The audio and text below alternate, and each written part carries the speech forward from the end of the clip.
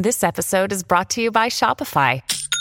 Forget the frustration of picking commerce platforms when you switch your business to Shopify, the global commerce platform that supercharges your selling wherever you sell. With Shopify, you'll harness the same intuitive features, trusted apps, and powerful analytics used by the world's leading brands. Sign up today for your $1 per month trial period at shopify.com/tech, all lowercase. That's shopify.com/tech. This episode is brought to you by Visit Williamsburg. In Williamsburg, Virginia, there's never too much of a good thing. Whether you're a foodie, a golfer, a history buff, a shopaholic, an outdoor enthusiast, or a thrill seeker, you'll find what you came for here and more. So ask yourself, what is it you want? Discover Williamsburg and plan your trip at visitwilliamsburg.com. Hello, everybody. This is Marshall Poe. I'm the editor of the New Books Network. NBN listeners like to read books and buy them. So we thought we'd tell you that right now, our friends at Princeton University Press are having a remarkable site-wide sale. You can get 50% off books, including ebooks and audiobooks, with the code 50, F-I-F-T-Y, at checkout until May 31. You can save some real money on Princeton University Press books. I encourage you to go there and check it out. Welcome to the New Books Network. Welcome to New Books Network. I'm your host, Schneur Zalman Newfield. In Political Junkies, From Talk Radio to Twitter, How Alternative Media Hooked Us on Politics and Broke Our Democracy, published by Basic Books in 2020, historian Claire Bond Potter reveals the roots of today's dysfunction by situating online politics in a longer history of alternative political media. Claire Bond Potter is a political historian at the New School for Social Research. I'm so glad her book has brought her to our program. Welcome. Thanks for having me. So to get started, could you tell us a little bit about your background and what led you to write this work? Sure. I was in graduate school back in the 1980s when cultural studies and social history were really sort of entering the field of political history. And I wrote a dissertation about the FBI's war on crime, which became a book. And of course, the FBI, the Federal Bureau of Investigation in the United States, is one of the most powerful police agencies there is. But what I was interested in was how J. Edgar Hoover and also Franklin Delano Roosevelt, who was president at the time, used the FBI's war on crime as a kind of public relations campaign for what the New Deal state could do for people.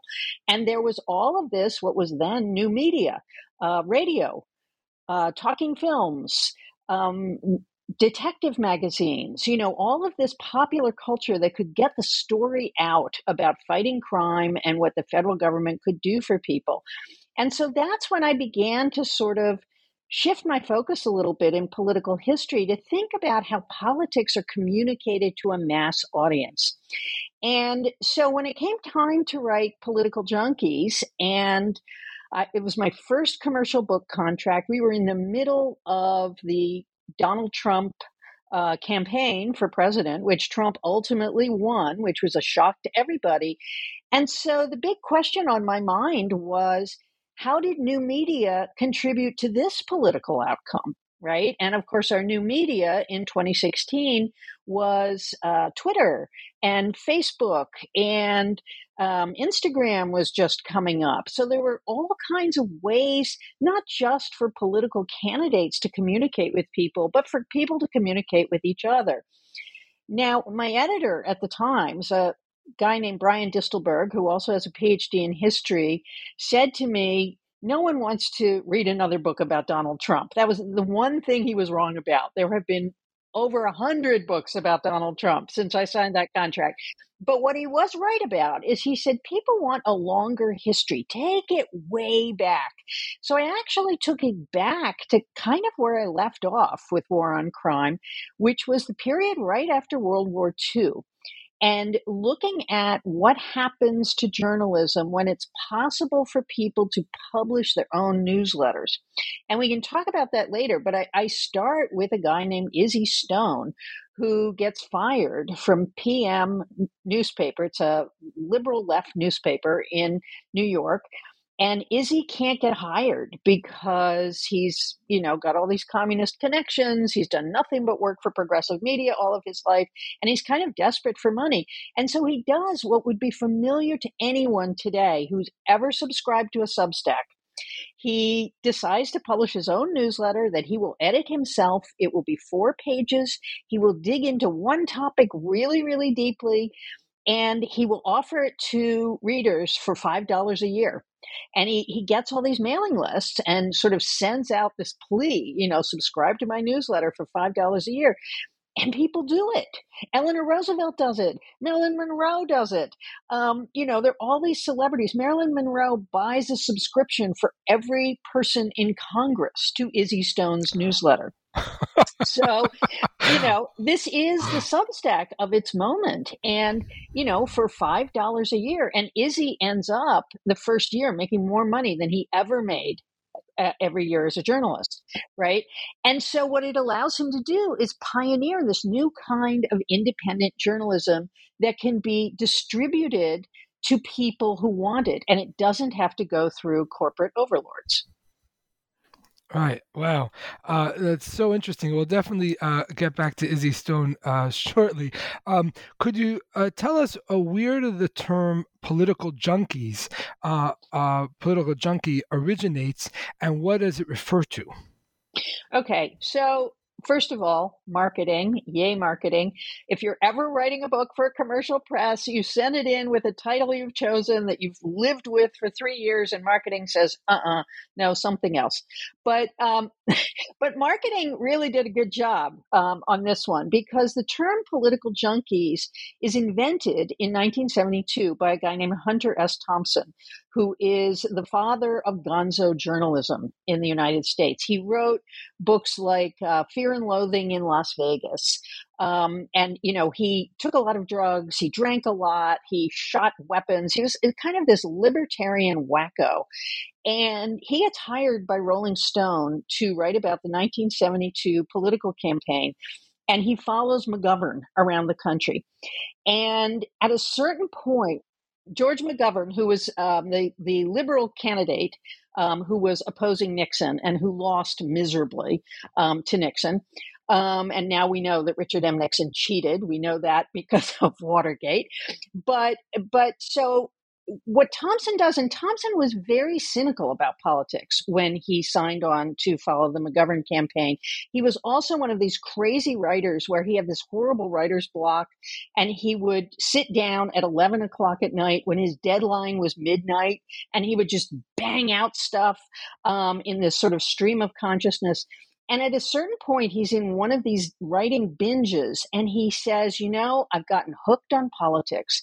I am a junkie for politics. Politics is better than any drug I have ever taken.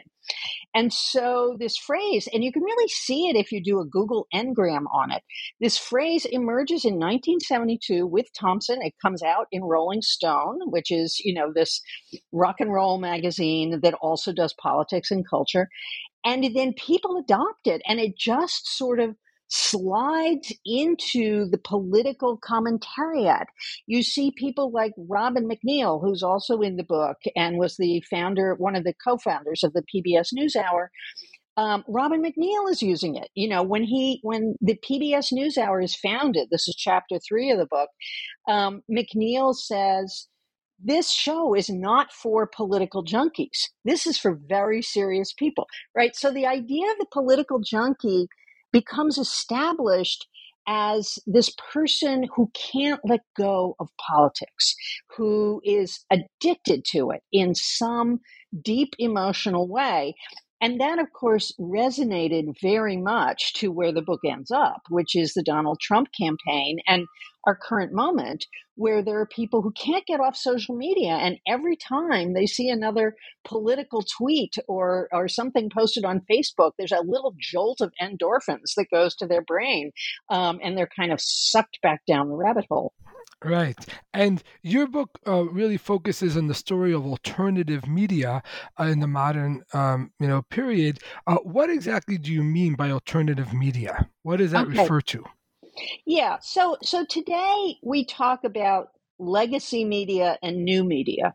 And by legacy media, we generally mean radio, television, newspapers, and new media is more everything that's happening on the internet. You might want to add cable television to that as a kind of new media, because it's a different version of television, really, that was actually born to interact with the internet in the 1990s. But what I mean by alternative media is media that is actually controlled as much by its producers as it is by any corporate entity. So alternative media is in its very nature anti-corporate, if not in its origins, then in its presentation. So if you take something like Facebook, for example, huge corporation, okay, multi-billion dollar, I think they hit 3 billion users the other day, really, which is more users than all of the other companies combined. So it is a huge corporation, but what Facebook sells itself as is a way for you to control the news. You become a news producer. You become a news distributor. And things like Substack and the other newsletter companies are a more sophisticated version of that. TikTok is a more sophisticated version of that. It's not just that you're the distributor and the producer, but you're the artist, you're the creator, and so on. And so non-alternative media, there's always a kind of corporate control about what is being put out there in the atmosphere. It's edited. There are lawyers involved, right? So there's a corporate interest in what is published. And then, there are sort of odd hybrids. I mean, something like Fox, for example, is a corporate media, but with an alternative media style, right? So you've got people like broadcaster Tucker Carlson and Laura Ingraham and all of those super pundits on Fox News that are really sort of presenting themselves as if they were on TikTok, even though they're a big corporate entity. So alternative media is explicitly anti-corporate, is explicitly individualist, and it presumes that the creator has control over the content. Right. And you mentioned already I.F. Stone, Isidore Stone, and his weekly, the I.F. Stone Weekly that he produced. What role did the weekly play in American politics? Well, I.F. Stone's Weekly was incredibly important in American politics. First of all, as I said, Stone himself was a very prestigious journalist on the left. And so he was well known by the time he did this. He's kind of like, the Matt Taibbi of the left or something like that, or the Barry Weiss of the left. And those are all Substackers, people who had a reputation before they went to Substack. Right. And so that's what Stone is. He has, he's published some books on Korea, on Palestine, and so on. So he's got all of these mailing lists. And he becomes important, first of all, because he already has an established audience that wants to hear from him. Right? People on the left. And when he gets what we would say today is deplatformed by the newspaper industry, even The Nation won't hire him because he won't behave, right? He won't do what they say he's supposed to do. So the moment he's deplatformed, all of these people are really eager to hear from him. But he's offering something beyond an opinion on the left. He's offering deep reporting that doesn't get into newspapers. Sorry a second. He's offering deep reporting that doesn't get into newspapers. So that 4 pages is full of information that he researches in public documents. He digs into the congressional record. So he's getting into all sorts of publicly available documents that most readers are never going to see. And he synthesizes them and presents what he calls the unvarnished truth about American politics. Why is this important? It's important for 2 reasons. One is a whole generation of young journalists begins to read Izzy Stone. People like Cy Hirsch, who is now an investigative journalist who has never quite fit in the journalism world and has broken all kinds of important stories.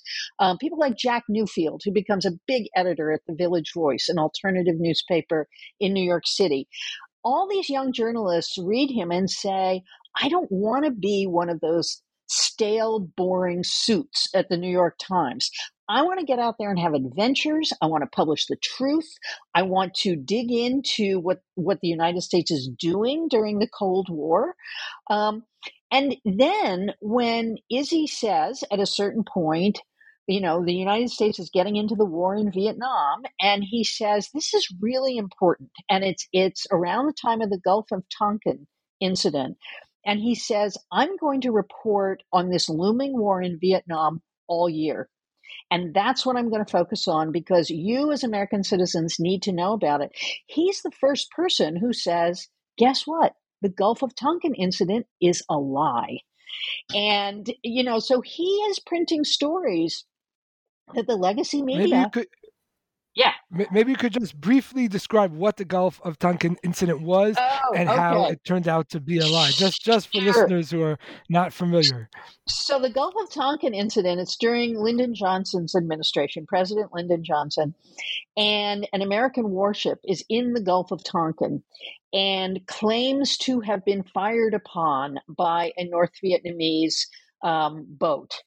And then the United States uses this as a pretext to ramp up the war in Vietnam. It turns out that, yes, the American ship was in the Gulf of Tonkin, but they fired on the North Vietnamese boat first, right? And so it was not, as, you know, Johnson said, an unprovoked attack. And of course, when presidents say unprovoked attack, they're always, you know, conjuring Pearl Harbor, you know, the beginning of World War II and, you know, going to war in this self-justifying way. You know, that happened around 9/11 too, right? So when Izzy Stone digs into the documents, publicly available documents that other journalists could have looked at, what he sees is that the government is lying. And Stone believed that governments always lied. Right. And I think there's a fair amount of evidence to back that up. You know, governments will say the things they need to do to pursue the policies that they think are right. And so his skepticism of government really stood in contrast to, you know, the journalism establishment of the time. I mean, we really don't see the New York Times and the Washington Post taking a stand against government lies until Watergate, or, you know, actually a little before that, the Pentagon Papers, and which was, of course, a group of documents about the Vietnam War that were taken out of the Rand Corporation by Daniel Ellsberg, you know, and the New York Times says, we will publish them. We will put them on the front page of the New York Times. But it's really not until the early 70s that you see newspapers doing what they do today, which is to make it their task to investigate what government is doing. Izzy Stone starts that. Right. And so we have Izzy Stone on the left. During this period, were there right-wing counterparts to Stone's newsletter?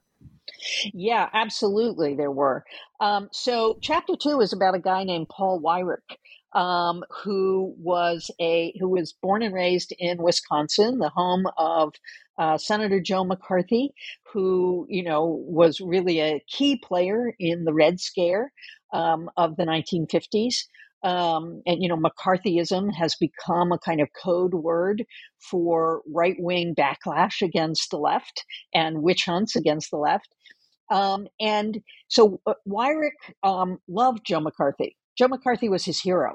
And so Weyrich became this organizer in the Young Republicans. He worked for Barry Goldwater. And it's in the Barry Goldwater campaign that you see various elements of the right coming together to figure out how they can push the Republican Party to the right.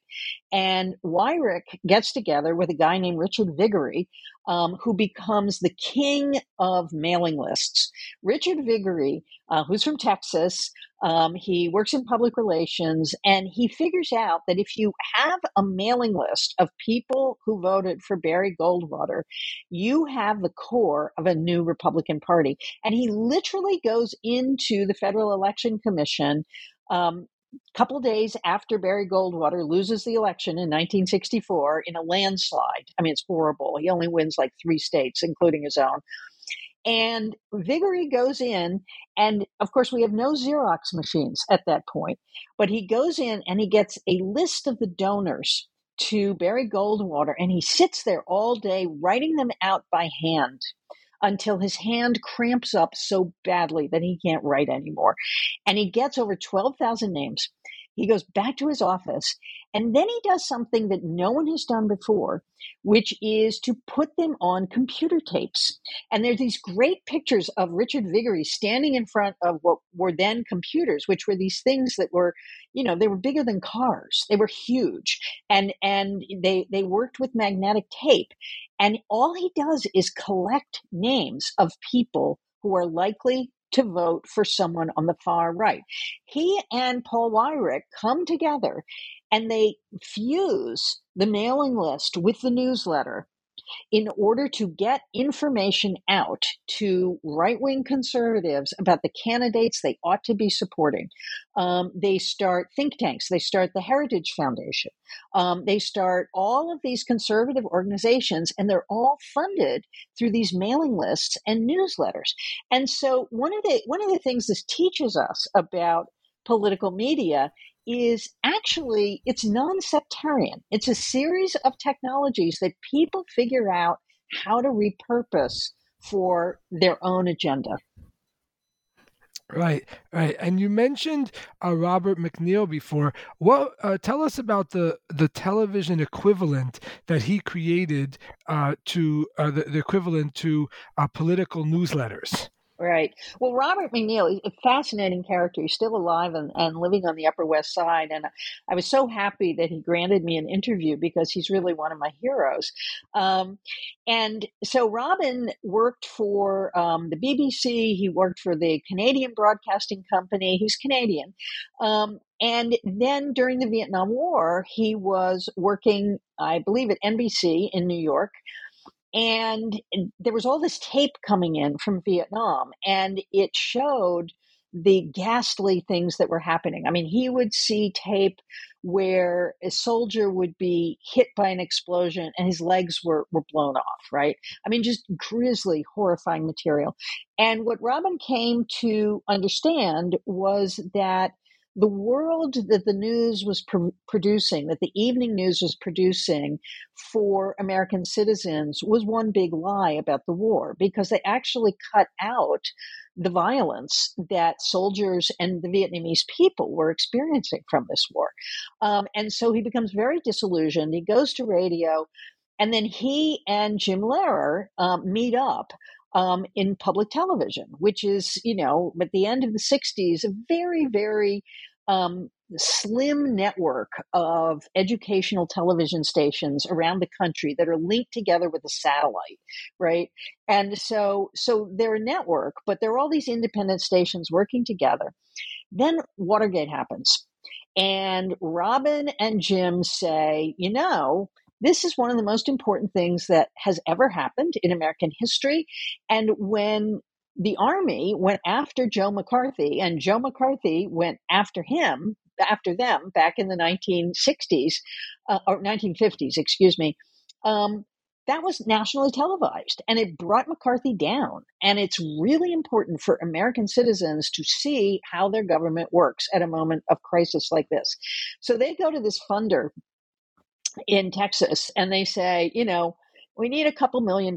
Here's our proposal: is we will do gavel to gavel coverage of the Watergate hearings.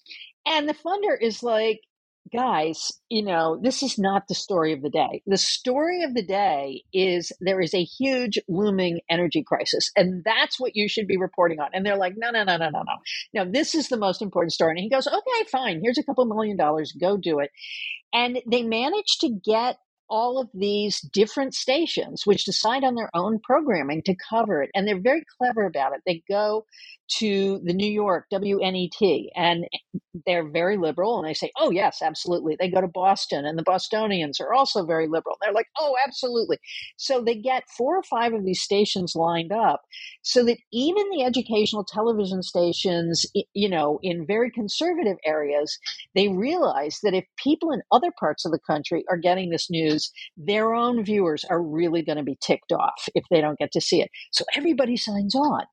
And so they do these national broadcasts, gavel to gavel. And I actually remember as a child or a young teenager watching these things with a friend of mine. It was like all one summer, and we would call each other at the end of the day and go over all the testimony and so on and so forth. It was history in action. And it gets massive, massive ratings. And these guys are like broadcasting for 8, 9 hours a day. They've got people in the halls of Congress collaring people. I mean, it's basically what we're used to in news coverage today, right? And so they come out of this experience saying there is room for a different kind of broadcast news in this country, an alternative to what exists.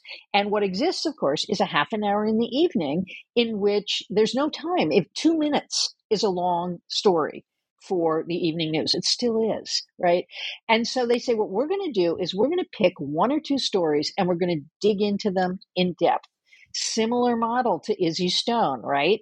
And their first advertisement when they announced the show, which is called the MacNeil Lehrer News Hour for years, when they announce it, they say, watch your favorite evening news and then tune in to us to hear an intelligent conversation about one thing, right? And they pick a broadcast hour, which is 6:30. So they're not competing with the national broadcast of the evening news. And so people just sort of seamlessly slide in to this second broadcast. And of course, today it's an hour. It's still after the evening news. Many of us organize our dinner time around it because we have done so for decades. But it is an alternative because it says we want to broadcast the news, but we want to do it better. And we want to do it in depth, and we want it for intelligent people. And this is when, Robin MacNeil says, this isn't for your average political junkie. This is for people who are intellectuals. Everybody won't watch it, but the people that we make it for will watch it. Right. And what was the New Right, and how is it developed? Okay, so the New Right is a group of people. I think it's Paul Weyrich who comes up with the term. And they come up with this term both to distinguish themselves from garden variety conservatives, but also to distinguish themselves from what was the wacko right of the time, the John Birch Society. Okay, so they want to be more respectable than the John Birch Society, or the equivalent of the John Birch Society, the Ku Klux Klan. There are all of these right-wing extremist movements that they don't want to be associated with. They want to be the respectable right, but they also don't want to be confused with conservatives who they think are really too namby-pamby, who are sort of adhering to certain kinds of cultural changes. For example, some of the biggest proponents of birth control in the 1950s and 60s were conservatives. There were conservatives who were pro-abortion.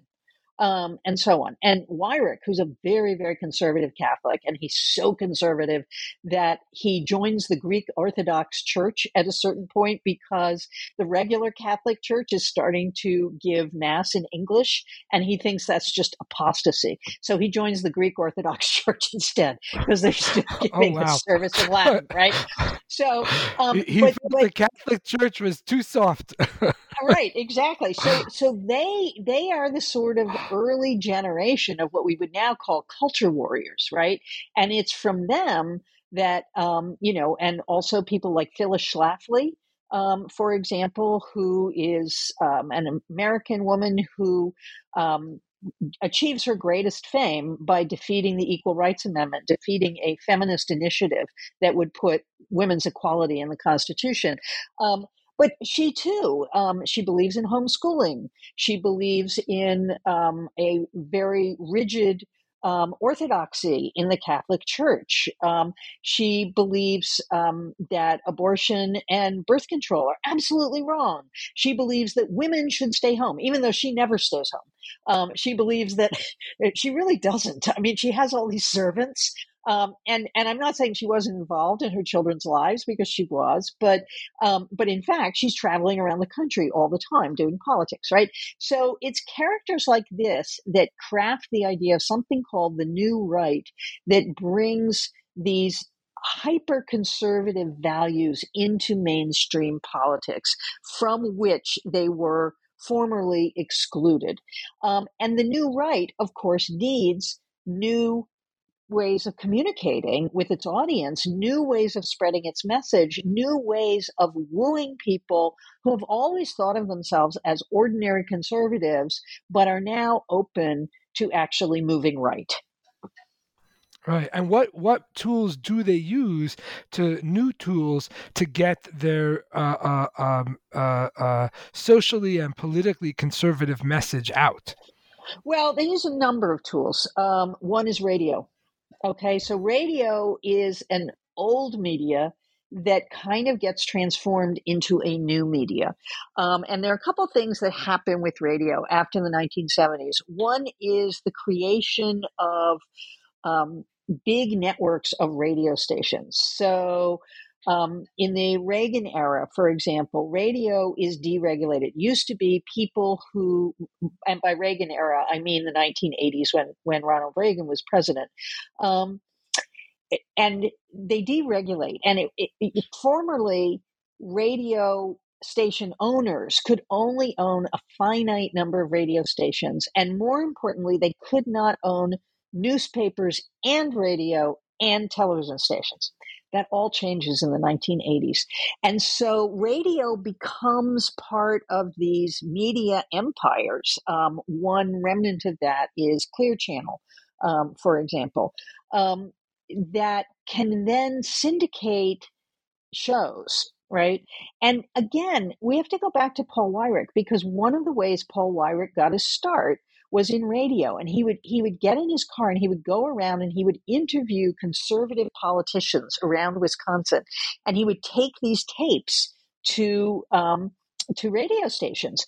And at that point, the law was that you had to give equal coverage to all political perspectives. So radio stations had a dearth of conservative voices. So you could just drop these tapes off and they would play them.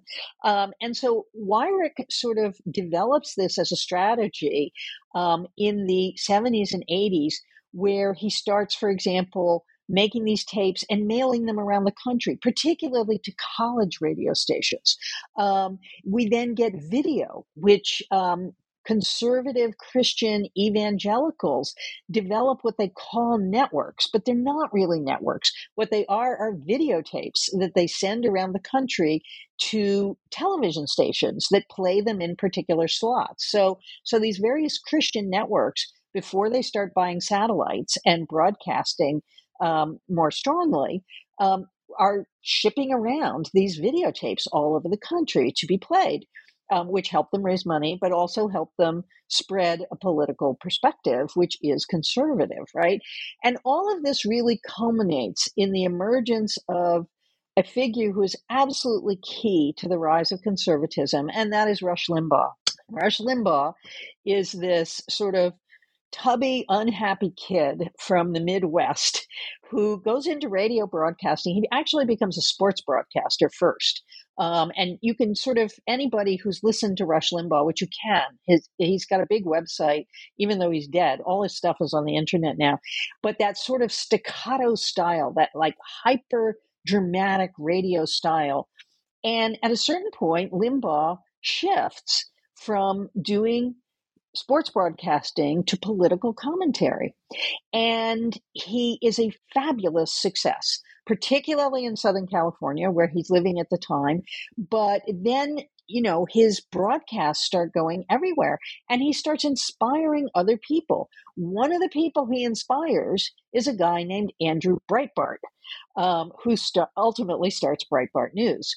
But Breitbart and people like Matt Drudge and so on are, of course, taking the Rush Limbaugh style and putting it on something that's new in the 1990s, which is the internet. All right, speaking of the internet, who was Howard Rheingold, and what was his vision for the internet? Okay, Howard Rheingold is an amazing person, still an amazing person. You can find him on Spoutable, you can find him on Mastodon. He's just all over the place. But Howard Rheingold is an early internet theorist. I mean, before there really is an internet the way we recognize it today, Howard Rheingold gets involved with something called the Well, which is an internet community that's mostly, people networked with each other on the old ARPANET, which was the military computer network that ultimately becomes the internet we know today.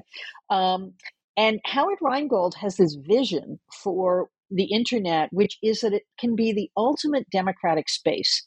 It's a space where everybody can participate, anybody can speak to anybody, which of course is now the world we live in and is borderline terrifying at times.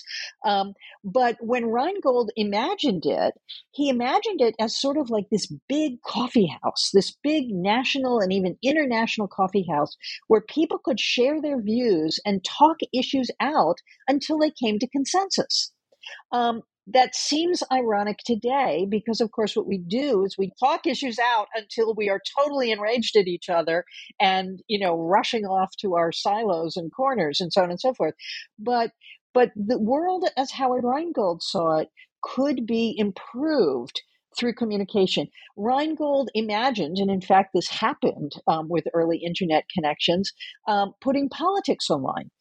Allowing citizens of a city to get together at computer terminals in public libraries and not only listen to city council hearings that they could not otherwise attend, but be able to participate in them and contribute to them and talk to each other about initiatives that they would propose. So there was this initial very optimistic moment in which people who are involved in the early internet think this is going to be the ultimate democracy. And this is really before we have the searchable web in 1995, which changes everything.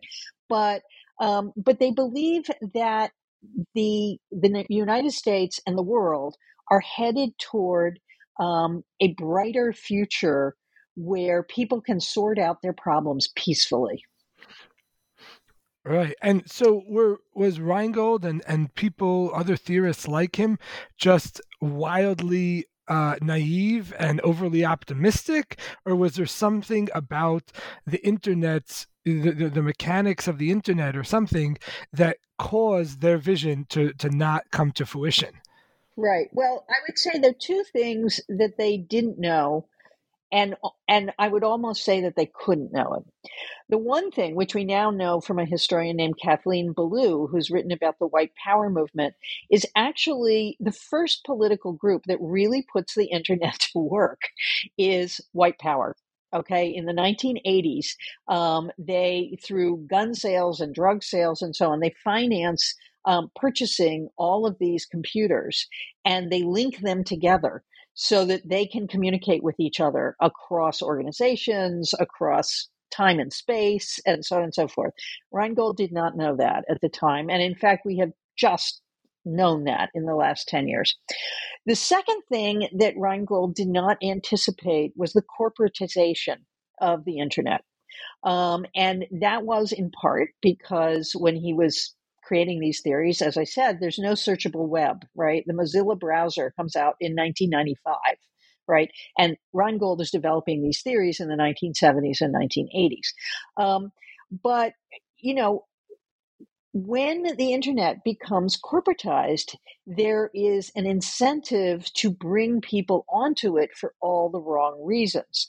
Whereas when Reingold was emerging with these theories, there were people who were on the internet for what we might arguably say are all the right reasons. How do you improve communication? How does humanity move forward? How do you spread useful ideas that people need? And so Reingold didn't anticipate not only the corporatization of the internet, but that political consulting companies would latch onto it and use it in a way that they were already using,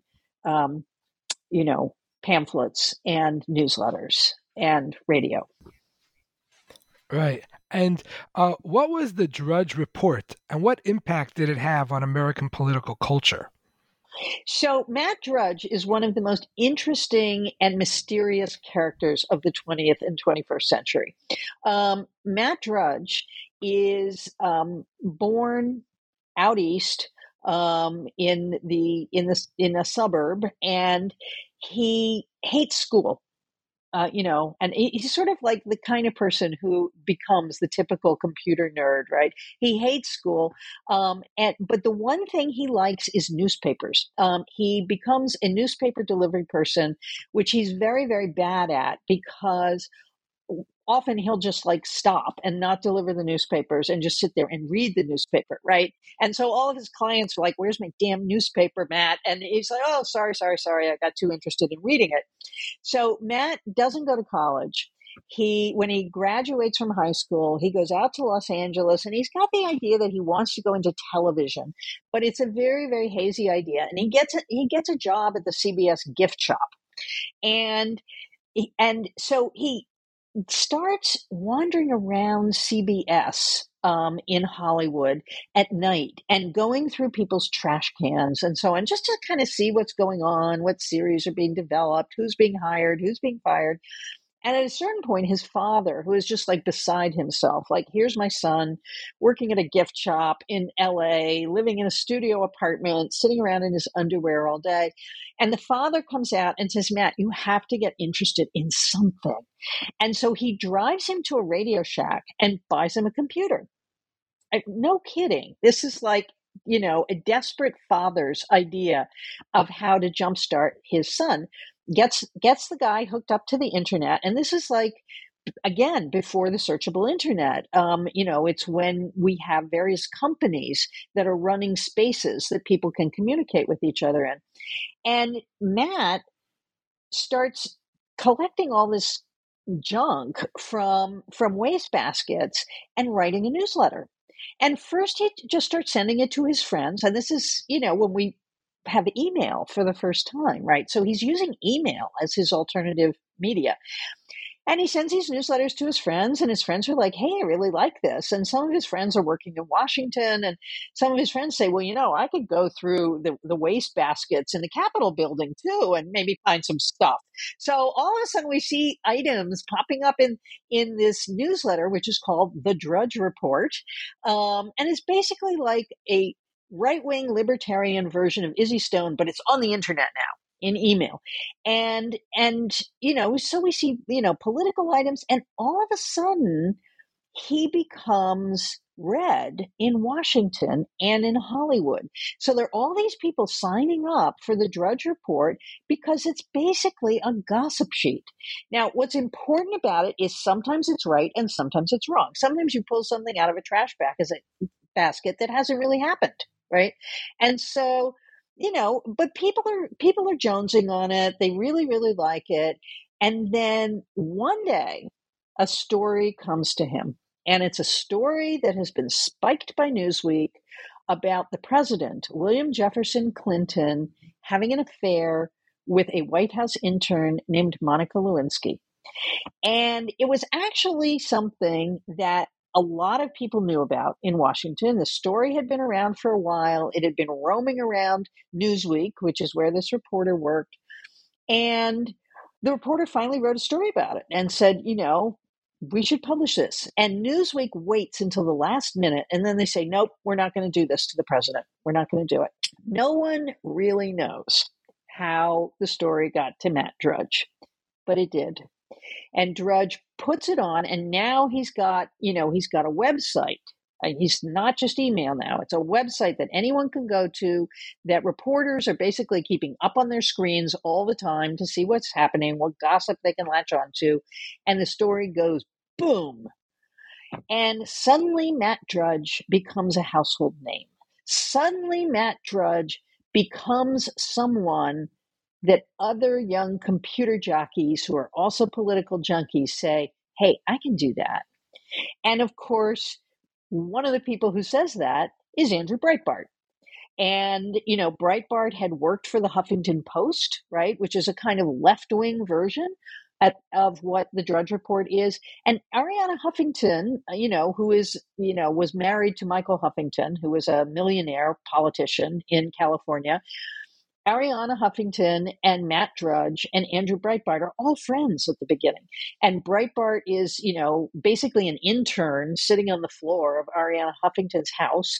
Then Breitbart sort of says, well, I could take everything that I've learned from Arianna Huffington and latch on to everything that Drudge is doing, and I could just start my own publication, which becomes Breitbart News. Wow. Wow. How did the Barack Obama presidential campaign benefit from social media? Okay, so that is a great story. And it really starts with 1-800 numbers, right? Which Jerry Brown is the first presidential candidate to use a 1-800 number to raise small donations, right? And actually, the first person to do small donations was presidential candidate George McGovern. And he sort of says, I'm going to take small donations because I want people to be invested in this campaign. But it doesn't really work until you can get it out on mass media. How do people get to you, right?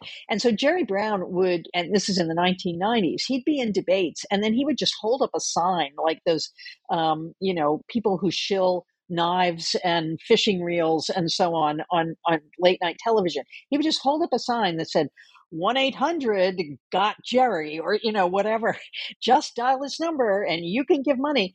But what really makes it possible to give money over the internet, right, is in the late 1990s, Congress allows credit cards to be used for political donations over the internet. And the John McCain campaign in 2000, it's a presidential campaign. John McCain is running as a maverick, as an outsider for the Republican nomination. He does, of course, lose to George W. Bush. But he has a campaign manager who says, we could do that 1-800 stuff, but we could do it on the internet.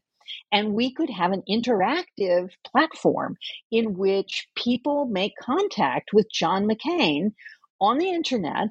They can ask him questions. It's very personal, and they can send small donations into this platform. And the McCain campaign does that, and they actually do it pretty well, given how lousy the technology is. I mean, the video feeds are always freezing and slowing down and so on, but they do figure out how to collect money. And there is a political consultant named Joe Trippi who kind of grew up on computers, loved the news, was a political junkie, got involved with computers when he was in college, then got involved with politics during Robert Kennedy's campaign. And he's now a political consultant, and he's watching what McCain is doing and saying, I could do this better, right? And so in 2004, when Howard Dean, who at the time was governor of Vermont, decides he's going to run as president as the anti-war candidate. Now the United States is involved in this horrible war in Iraq and Afghanistan. It's really going sour. It is not a success. The Bush administration is digging in for the long haul. And Howard Dean says, enough. He was a very progressive governor in Vermont. He created health care for the entire state of Vermont. He signed off on the first civil unions for gay and lesbian people and so on. So Howard Dean has this progressive following around the country. And what Trippi figures out is that there are all of these people talking about Howard Dean in chat rooms around the country. And in particular, this one kind of chat room, which is called meetup.com, in which people meet on the internet initially, and then they meet in person. You know, they go to bars, they go to restaurants, they get together to talk about whatever they want to talk about. And Howard Dean is just blowing up on meetup.com. And so Trippi goes to Dean and says, you know, if you're really going to make a go of this, you have to have an internet campaign. It has to be the first full-blown internet campaign, and you can latch on to things that are already happening. And so Trippi institutes things like blogs, right? He writes a personal blog, and Howard Dean writes a blog. And they, you know, it's as if you're on the inside of the campaign. I mean, I remember reading it at the time, and Joe Trippi would write something about, oh, here I am in Iowa, and whenever I come to the Iowa caucuses, I always go to this restaurant because they have the best barbecue sandwich, and I eat it for good luck. And, you know, and people are just like eating this stuff up. But what they're also doing is they are giving money in heretofore unprecedented amounts. And so what really puts Howard Dean on the map in late 2003 and early 2004 is he is collecting millions and millions and millions of dollars in amounts of $5, $10, and that there are all these people working on the internet on his behalf. So like there's one woman that I talk about in the book who had already hit her max. She'd already given everything she could give personally to Howard Dean, which I think was like $2,000. And she said, but I can get other people to do it too. And so she turns herself into a bundler, right? And of course, a bundler is somebody who puts together donations for a candidate, right? And so what happens is that your average political junkie through the internet can become active in politics. Now, Howard Dean loses the nomination, and actually they squander all of that money very, very quickly. They don't have enough boots on the ground. As it turns out, you can't just do it on the internet. But Howard Dean becomes chair of the Democratic Party, and he becomes chair of the Democratic Party at a moment when a young Black senator is saying to himself, you know, maybe it's my turn. Maybe I could do it too. And so when Obama runs for president, Howard Dean brings those strategies to the National Democratic Party. And by that point, of course, there is also Facebook, okay, which launches to the general public in 2006. Now, the people who ran the Obama campaign would say, oh, no. It wasn't about Facebook. It was about the organizing. But the fact remains that Chris Hedges, who was one of the founders of Facebook, leaves Facebook and comes to the Obama campaign to do their social media. And one of the things he organizes is a Facebook presence for Obama. And it's not just Obama himself and official campaign stuff that go viral, but YouTube is up. Twitter is up. There is someone who becomes known as the quote unquote Obama girl, and she makes a video. She's this white girl who says, you know, I used to be in love with John Kerry, but now it's just all Obama. And it's this long song and music video that's styled on MTV. So again, we see like the alternative media thing of like, it's not only that you're using a new platform, but you're borrowing from established platforms and repurposing them for your own purposes. And when Obama wins, people are like, this is what we knew the internet could do all along. We knew it. We could use it to elect the first Black president. And it's a very heady moment. I mean, for anyone who was living in the United States or even around the world at the time, when Obama wins that presidency, I mean, I just sat there with tears pouring down my face. And it did seem like a triumph for what social media could do for democracy. And of course, what we didn't know was that 8 years later, Donald Trump was going to do the same thing, and he was going to do it better, and he was going to crush progressives. Right. Well, before we get to Trump, speaking of Obama and his connections to social media and his desire to use these technologies to communicate with quote unquote ordinary citizens, what was Change.gov and what happened to it? Okay, so Change.gov is this startup that imagines the possibility of, the petition is an old political tool. I mean, petitions, they go back in the United States to 1776. I mean, really, the Declaration of Independence is a kind of petition to the king, right? And petitions existed in Europe. You would petition leaders. They were mostly used by respectable people, not the hoi polloi, who gathered in the streets and yelled a lot and burned torches and so on. But petitions were an old political tool. And what Change does is imagine that you can get petitions of thousands and thousands of people, that it is this way of making ordinary people's voices available to the government, that the government will have to listen to you if thousands and thousands of voters get together and say, we want this thing. And that they're doing it in outside political parties, right? And this is one of the things that the internet does, I think, to politics, is create this rift between popular politics on platforms like Change.gov and official politics or institutional politics that happen within political parties. And Change is a piece of that. What it also is, and MoveOn.org is another one, that's actually the earliest one, is it's a way of collecting email addresses. So it's a way of doing that work that Richard Viguerie did way back in 1964, writing things down by hand. But people just give you their email addresses. And not only do they give you their email addresses, they give you their addresses in relation to a particular cause. And so you can say, okay, here's Claire Potter. She signed the petition to forgive student loans. She signed the petition that was pro-choice. She signed the petition for these other issues. Now we can just sell her name to Planned Parenthood. We can sell her name to the AARP. We can, and so they're able to sort of collect these email lists with data about all of us, slice and dice them, and sell them to other people. And so the mailing list is possibly one of the biggest moneymakers in political media today. And these internet platforms that collected our names for genuine democratic purposes are part of it. Right. And okay, now shifting to Trump. So we know that Trump was, constantly tweeting and all this kind of thing.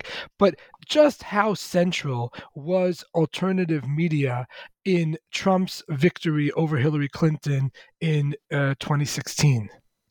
Well, I think we're still figuring that out, right?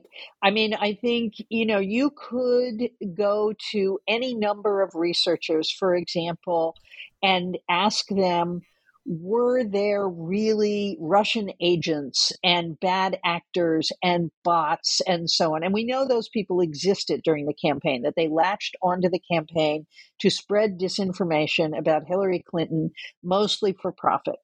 What we know less about is whether they actually were part of the engine that defeated her. Okay.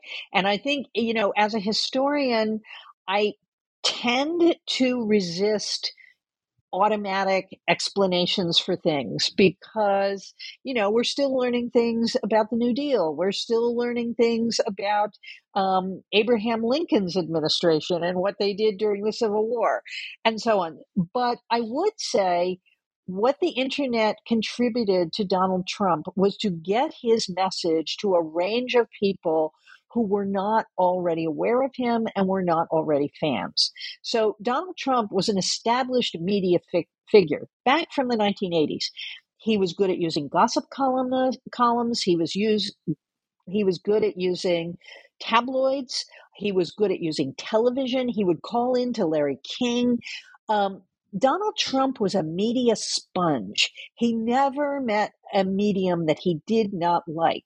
And of course, Donald Trump is the person who begins the rumors or who broadcasts the rumors about Obama not being an American citizen. He goes on The View, which is this women's television program, and says, I got a lot of questions about whether this guy was really born in the United States. I mean, no one's ever seen his birth certificate. And Whoopi Goldberg just goes berserk on him. And he's like, yeah. But, have you seen his birth certificate? I haven't seen his birth certificate. All he has to do is show me his birth certificate. And this is really where the birther conspiracy is born. So Donald Trump learns very, very early that you can spread a certain narrative on the internet. You want to call it a conspiracy theory? Call it a conspiracy theory. You want to call it a lie? Call it a lie. That you can take information and you can just twist it a little bit, the way a gossip columnist would do it, and present a whole different story. Okay. And so when he starts to use Twitter, a lot of his tweets are really, really boring. They're like, I will be on this show at 11 o'clock at night. Tune in. But when he starts to really seriously decide to run for president, all of a sudden we begin to see tweets about Obama's birth certificate. We see, and, then when Hillary Clinton declares, well, let's talk about the Clintons and let's talk about the Whitewater real estate scandal back in the 1990s. Let's talk about Monica Lewinsky. So he revives all of these stories, unpleasant and unhappy stories from the 1990s, and attaches them to Hillary Clinton. And so to that extent, Trump was able to very effectively use Facebook and Twitter to sow doubt about Hillary Clinton's integrity, largely without evidence, and to activate certain kinds of conspiracies that had been lurking for several decades about the Clintons, to activate those and make them general knowledge. Right. And so there's so much more that we could talk about, but we are almost out of time. So the last question, this is an easy one. What is your takeaway from the long, and engrossing story that you tell in your book in terms of moving forward and the sort of hope for American democracy? Right. So I think, first of all media need to be accountable for their accuracy. Media sometimes make mistakes. They sometimes jump to conclusions.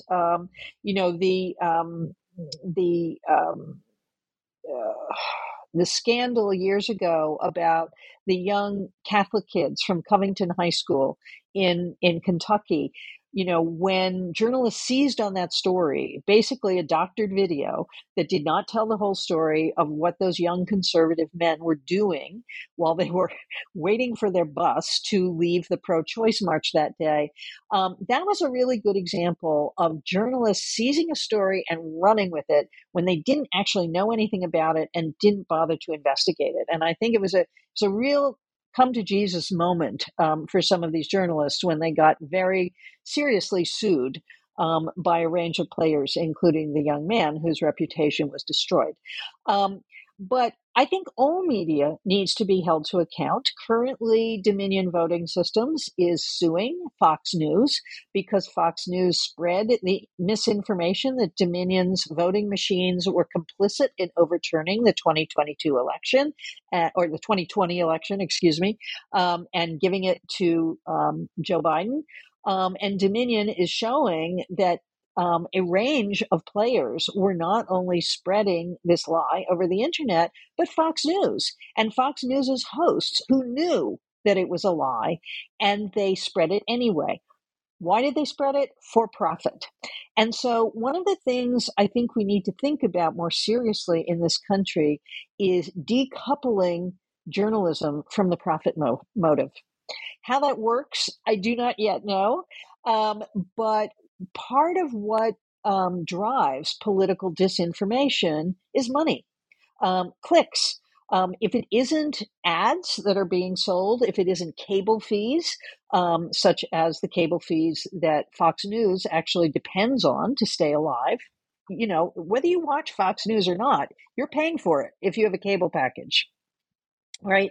And so decoupling the profit motive from news has to be something we think about seriously. What's also true is that as political media moved onto the internet, what it became subject to was a law that was passed in 1996 that means that internet platforms cannot be sued because of the content that is on them.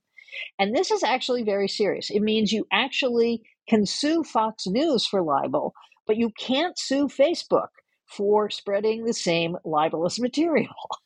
Okay? And this is something that both conservatives and liberals really want to take a look at. And conservatives and liberals, in different ways, but sometimes in similar ways, are interested in breaking the power of monopoly on the internet. And this is something that would also improve our political life. If, in fact, there weren't such huge information engines, then there wouldn't be such huge disinformation engines either.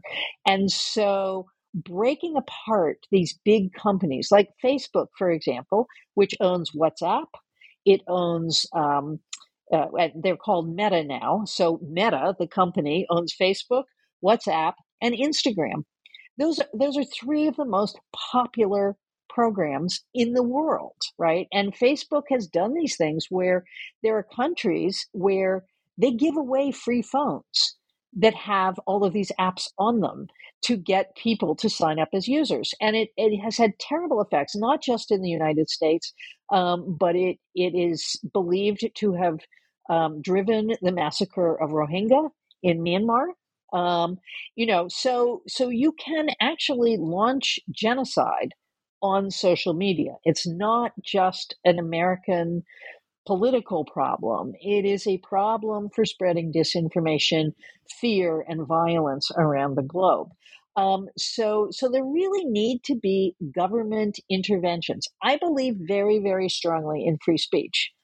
I don't believe in the right to lie. I don't believe in the right to libel people. And in fact, there are robust Supreme Court decisions in the United States that would say that the right to lie is not covered under the First Amendment. The right to spread hate speech is not covered under the First Amendment. We all know it is settled law, for example, that the right to broadcast child pornography is not covered under the First Amendment. So if there is demonstrable harm being done either to individuals, to a class of people, or to our political system, the government has to step in and regulate it. All right. Well, thank you. Thank you so much for taking the time to share your thoughts with us today. Salman, thanks so much for having me. I've really enjoyed it. That concludes our program. Thanks for listening and have a great day.